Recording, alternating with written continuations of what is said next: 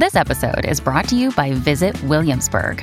In Williamsburg, Virginia, there's never too much of a good thing. Whether you're a foodie, a golfer, a history buff, a shopaholic, an outdoor enthusiast, or a thrill seeker, you'll find what you came for here and more.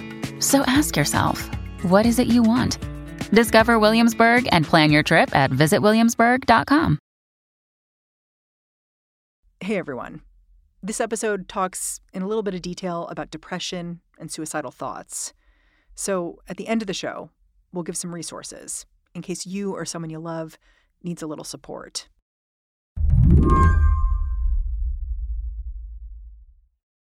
If you want to understand the sheer desperation some Angelenos feel when it comes to housing these days, just watch this video from a few weeks back. Section 8 vouchers here.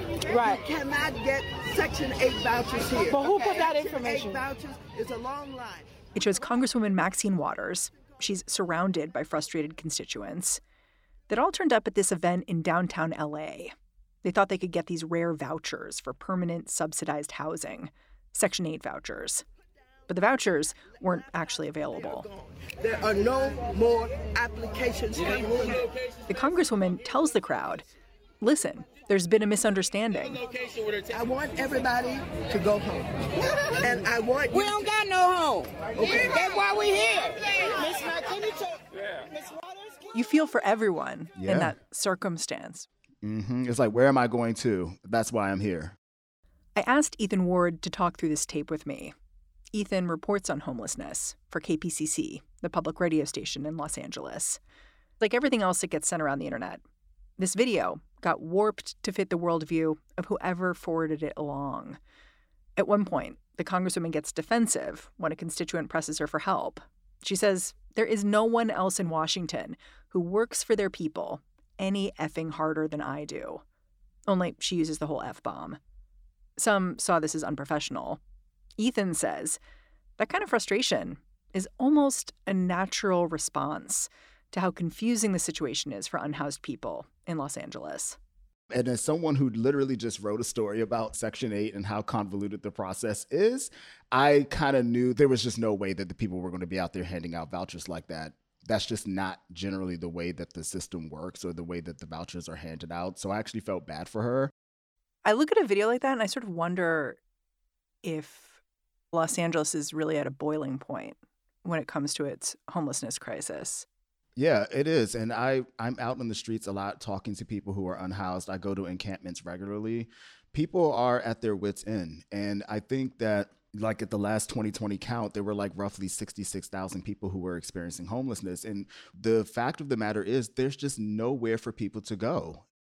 There's one more thing I should tell you about Ethan, which is the reason he understands this story so well is that he's lived it. Before becoming a reporter, he was unhoused himself. He looks at all these frustrated people confronting their congresswoman, and he knows how hard it is to break out of the cycle they're in. He knows that as a reporter, but he also knows it as a human. Even if they were able to get one of those vouchers, then they have to start the process of finding a landlord who would even accept it, because there are limitations to even where you can use those vouchers based on square footage, how many bedrooms there are, and then they have a cap for the amount of rent that you can cover with that. And unfortunately, there aren't even a lot of places in LA anymore that meet those requirements because rent is so high. I can hear in your voice, like, you have a frustration here. Yeah. Is it that obvious? I'm very interested in this. It's not just like a job for me. It's, you know, people's lives that we're talking about. And as someone that has experienced this and been on the other side of this, it really does, you know, feel personal to me a lot of times to make sure that I'm not just getting, you know, non-answers. Today on the show, how Ethan Ward went from living in his car to reporting on homelessness, and why he doesn't want you to think he's pulled himself up by his bootstraps. I'm Mary Harris. You're listening to What Next? Stick around.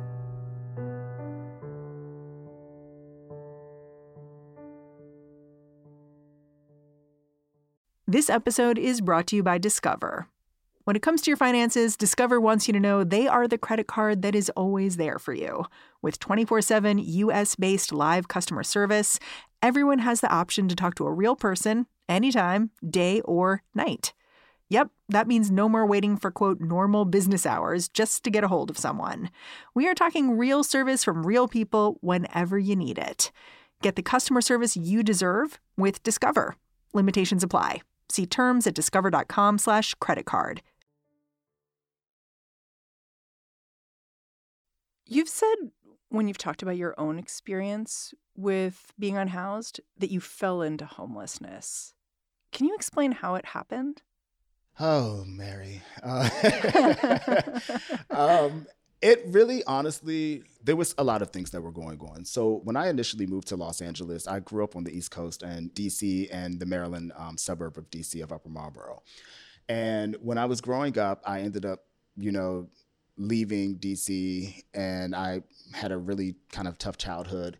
And I moved to LA thinking like, I'm going to be an actor. And I was like so dead set on that. I was like, this is going to happen and everything will work out. And It's like the American dream. yeah, I mean, I thought that was kind of like my thing. And I got here and I tried to do it for like maybe 4 years. And I quickly realized that like, this is not for me. Like, I don't think I have the passion to do what actors do.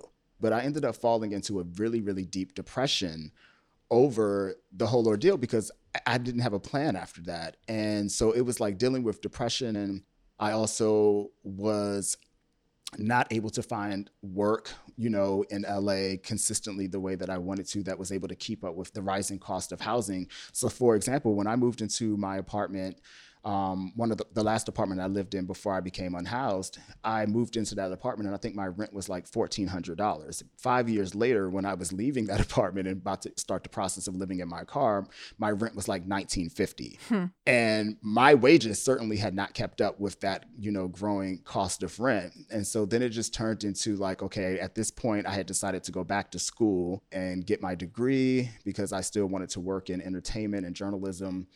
And I thought like at this point, I'm like 34 years old and I'm like, okay, I have finite amount of resources. I cannot afford to stay in this apartment. Even if I had a roommate, I think that the smartest play for me is just to live in my car. And at the time I thought like, oh, well, how bad could it be? I like literally Googled like, how do I live in my car? And I thought it was just Did be like Google know? Camping. Google had like a lot of resources, basically like how to like charge your stuff, the best way to refrigerate your food and things like that. But what it did not prepare me for was, as someone who was already struggling with depression, the mental health toll that it takes on you. And then the shame that came along with being unhoused, because I never told anyone. Can you tell me about the first night you made a decision to sleep in your car? I had left my apartment, like I had come to an agreement with the landlord to just leave the property. And I actually didn't immediately go to sleep in my car because I was so scared. I ended up sneaking back into my old apartment for like almost a week because the door was unlocked. What were you scared of? I was just terrified. I think if you've never been unhoused before and you're like now faced with the thing, like I have to stay in my car overnight, it was really overwhelming for me. And I honestly I don't think I was like really prepared for that. But then one day I ended up going back to the apartment and the door was locked. And so then I had to. And then that was the first night that I rode around. Like I had class the next day and I remember at 8 a.m. and I remember riding around for like 5 hours, just driving around trying to find a place where I can park my car to sleep. Because LA has like parking signs that are like, you can't be here overnight. You can't park here during this time. And I was terrified that like I would be sleeping in my car and somehow I would wake up to my car being towed with me inside of it or something crazy like that. Or the police would be, tapping at my window. And as a Black guy in LA, I definitely was not trying to have any interactions with police when it came to me being in my car, being in the wrong place. So it was just really, really stressful. And to me at that time, it was like, okay, this is just what it is. And I just have to play the cards that have been dealt to me. But it was really, really, really, really hard. Like while you're dealing with like navigating sleeping in your car and all of the drama that comes along with that, trying to find places, I had to like figure out where I was going to shower, where I was going to wash my clothes. Where would I use the bathroom? Because I had like this big phobia of even using public restrooms up until that point. Where were you getting food? Did you have a whole setup for that too?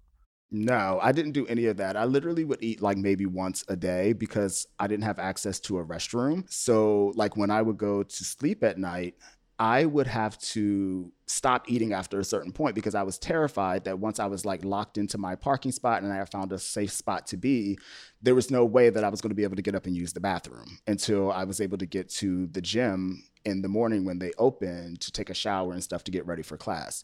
So the bathroom literally started to like run my life. Not having access to a bathroom kind of controlled a lot of like what I would do and what I would eat. And I even look at pictures of myself now from that year and I'm like, oh my God, I was so thin. Like I was so skinny and didn't even realize it because I really was just not eating.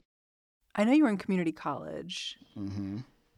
Did you have a plan to like get out of your car? Were you like, if I can do this for a year, something will change? Mary, literally that was the only thing that kept me going the entire year that I was in my car. I knew, I think subconsciously, that if I were able to transfer to a 4-year university, I kind of like had a bet that like housing will probably come along with that offer of admission. If I'm just able to transfer to a 4-year university, then I will be fine. Because I'll fill out the financial aid forms and... Exactly. And then they'll do all the thing where they put your aid package together. And normally that you would say, do you need on-campus housing or something along those lines? Obviously, that was not a guarantee. Remind you, I went back to school late. I'm a non-traditional student. So by the time I transferred and was getting ready for this, I was turning 36. I didn't know if I would get housing because in my mind, I'm like, they're not putting a 36-year-old in like a dormitory with 18-year-olds who just graduated from high school. That doesn't make any sense. You'd be showing up like, hello, fellow kids. Yes, hello, fellow kids. How do you do? So in my mind, I just didn't know if that would even work out. But you were like, it could happen. Mind, I just thought, so like, that's the plan. It could happen. But that's the plan. Like, I didn't know. And at this point, I think it was just like that glimmer of hope that I would just be offered housing, that I would be okay. That kind of got me through. This plan worked.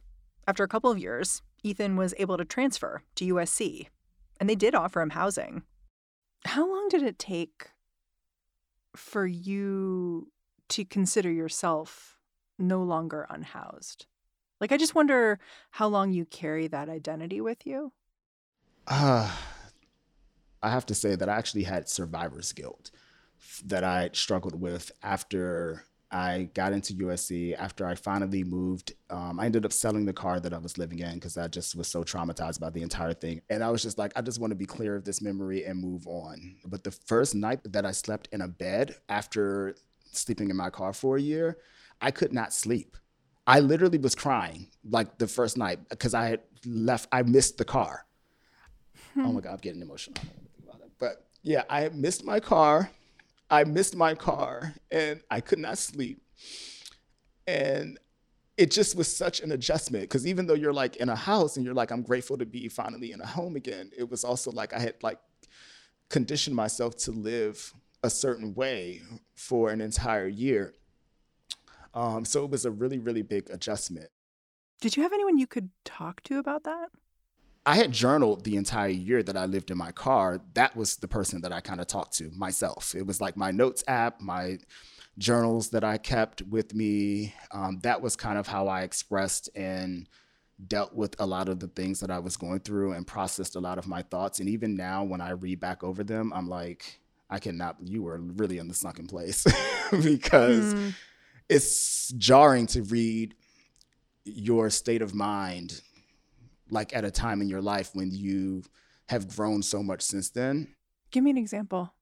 There was at one point I had written in my journal where I was contemplating suicide. And I wrote down, like, I was sitting in my car and I was just watching all these cars drive by, and I just felt like this intense sense of like rage and jealousy. And I was just like, you know, everyone's lives seems to be going fine. I bet they're going home to their little perfect apartments or their perfect homes and their perfect families. And maybe I should just drive through a light. You know, I just maybe end it all. Yeah, it was bad. It was really, really bad. And my journal, like I said, was the only, I guess, thing that I really felt comfortable talking to. And I'm glad that I did that because it really has helped a lot to have that perspective now when I see that I'm like, okay, and I'm back in my own place again and I have a great job. And I'm like, it just reminds me that those things are temporary and they're transitory. And, you know, you eventually do kind of come out through the other side, which I'm really, really grateful for. Yeah. And now, obviously, you're a journalist, so you're speaking to people who may be in that place now.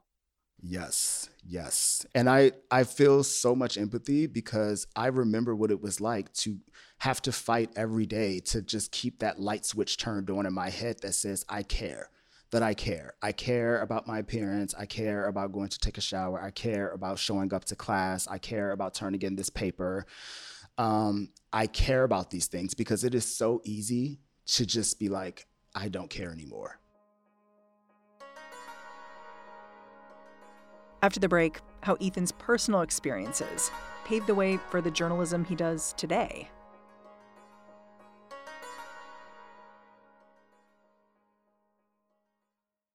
Hey, it's Ryan Reynolds, and I'm here with Keith, co-star of my upcoming film, If, only in theaters May 17th. Do you want to tell people the big news?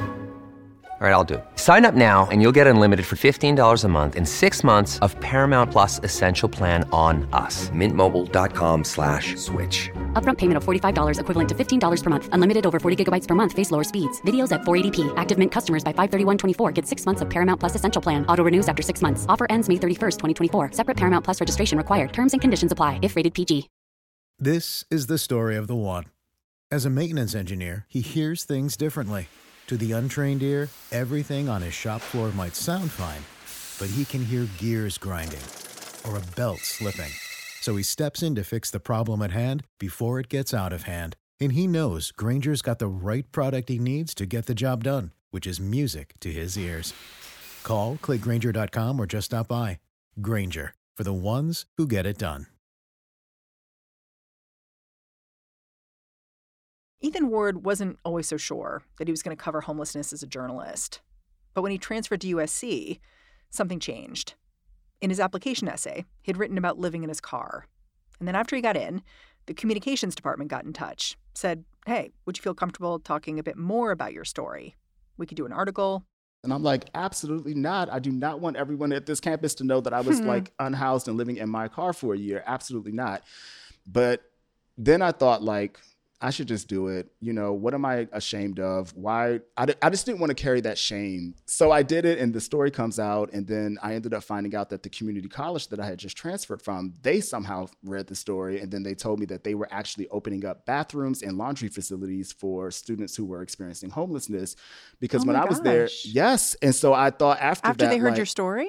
Exactly, because I had never told anyone. But when they told me that, I was like, oh, you know, maybe there was some good from me sharing that story, because now students that will come after me will have it a little easier. Oh, you saw a way to make change. Yes. I was like, I'm not the only person that has experienced this. And I felt lucky that I had my car to sleep in.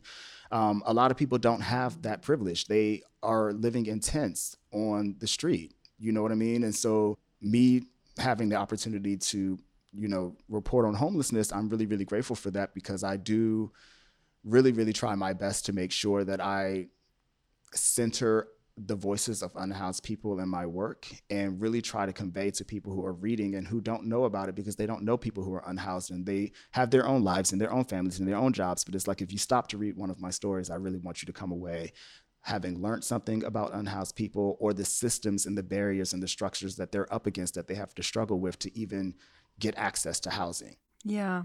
There's just so many things that I don't think people really understand about that goes on behind the scenes of just being unhoused. There's just so much that you have to put up with and get through on a day-to-day basis. And a lot of people that I speak to, they are really just trying to get through their day. So even when I'm telling them, like, you can go to this particular agency or this particular department, it turns into, well, I can't leave my tent. I can't leave my belongings because someone will steal them. And so it really does turn into this thing where you're like trapped in like a vicious cycle of, as long as if I can just get through this day, then I will be fine. I really appreciate the sources you bring into your reporting. Like, you talked to one advocate who had this great way of putting it. She said, housing means, would your mama live there?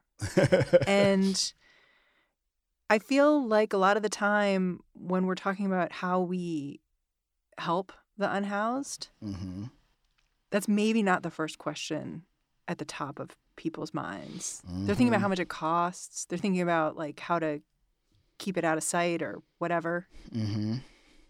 But that is a really important question.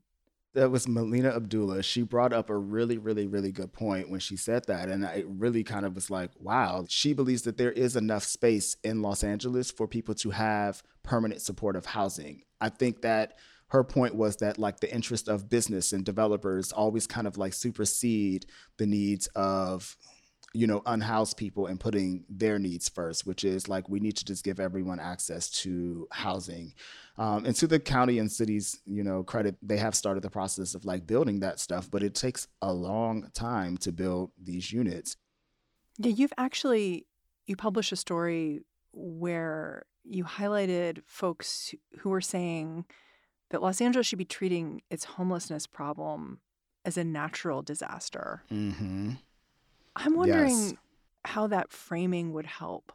I think most people understand homelessness to be a humanitarian, you know, issue. But I think when it comes to putting people into homes and actually getting help to people, the argument was that there should be a state of emergency declared, because then that would eliminate all of the red tape that people have to currently go through to either build housing, to get access to housing. FEMA would be able to come in and pretty much put checks in people's hands so they can go find housing. It speeds things up.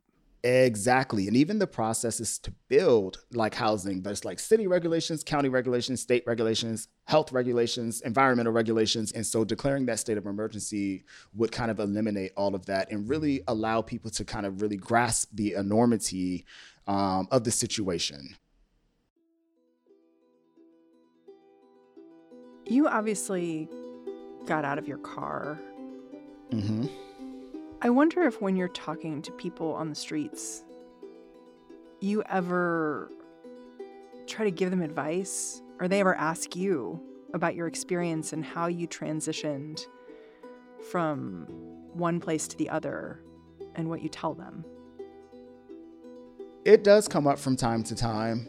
I honestly try my best not to be like, oh my God, well, look at me, you know, I'm an example of, because I kind of hate that too. It's like when people say, well, you did it, so other people can do it too. And it's like, sure, yeah, I did it, but my circumstances were a little different as well. Like I was, you know, in college and I was, you know, transferring to a university that was able to provide me with, you know, housing.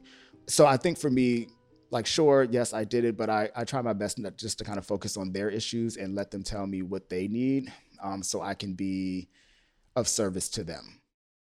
It's interesting. It sounds like you know really well how your story could be used, and you don't want that to happen. Yeah, because I think I'm grateful. Like, don't get me wrong. I am grateful that I was able to climb out of that, but I also wasn't struggling with like drug addiction. You know what I mean? That would have prevented me from maybe going to class and doing assignments and things like that. And so I never really liked people to use that as like, well, he pulled himself up by his bootstraps, so you can too. I feel like everyone's story and everyone's situation is unique, and some people really need support. I always tell people, like, if you come from a family where you have like a great relationship with your parents and you have siblings and just a really strong family support system, you are very lucky, because I personally believe that that is the exception, not the norm. So then it turns into you are at the mercy of the state or the government or whatever, you know, benefits are available to you. And I do personally feel those benefits should be there for people to help them on their path and help them along their path. And I think what a lot of unhoused people are experiencing now is that those systems that are supposed to be in place to help are really not working maybe as efficiently as they should to get them into housing. It's interesting, when I was thinking about that Maxine Waters video, I was thinking about how you have been so many of the people in that video. Like, you've been the person who's like, I want a place to sleep. And like, you've been the person recording, you know, trying to tell the story and report it out. It's pretty rare. I'm happy that I've kind of been on all these different sides of the coin, I guess, so to speak, because it really does help me kind of like focus the why of what I'm doing, and why it means so much for me to speak to people who are unhoused and get their stories out there. Then I hope that I can continue to tell them and, through journalism, but also through other ways as well, whatever reaches people's hearts and minds to kind of like make people just more aware to issues that are going on and related to homelessness. Yes, for sure. But then also like conversations about, wage inequality and environmental racism and, all of these other kind of things that are happening and that are all kind of playing a part in the homelessness crisis as well. Ethan, I'm really grateful for your reporting. Thank you for making the time to talk to me. Thank you so much for having me, Mary. I really enjoyed talking to you. Ethan Ward reports on homelessness for KPCC and LAist. One more thing. I know this show talked about some tough stuff. If you or someone you love is having suicidal thoughts, there are people who can help. You can call the National Suicide Prevention Lifeline. That's at 1-800-273-TALK. Or you can text HELLO to 741-741. That's the crisis text line. And that's our show. What Next is produced by Carmel Delshad, Elena Schwartz, and Mary Wilson. We're getting a ton of help right now from Anna Rubinova and Laura Spencer. We're led by Alicia Montgomery and Joanne Levine. And I'm Mary Harris. Welcome to the week, everybody.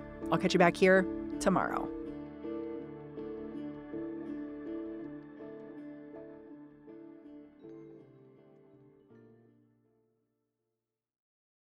Life's better with American Family Insurance because our home policies help protect your dreams and come with peace of mind.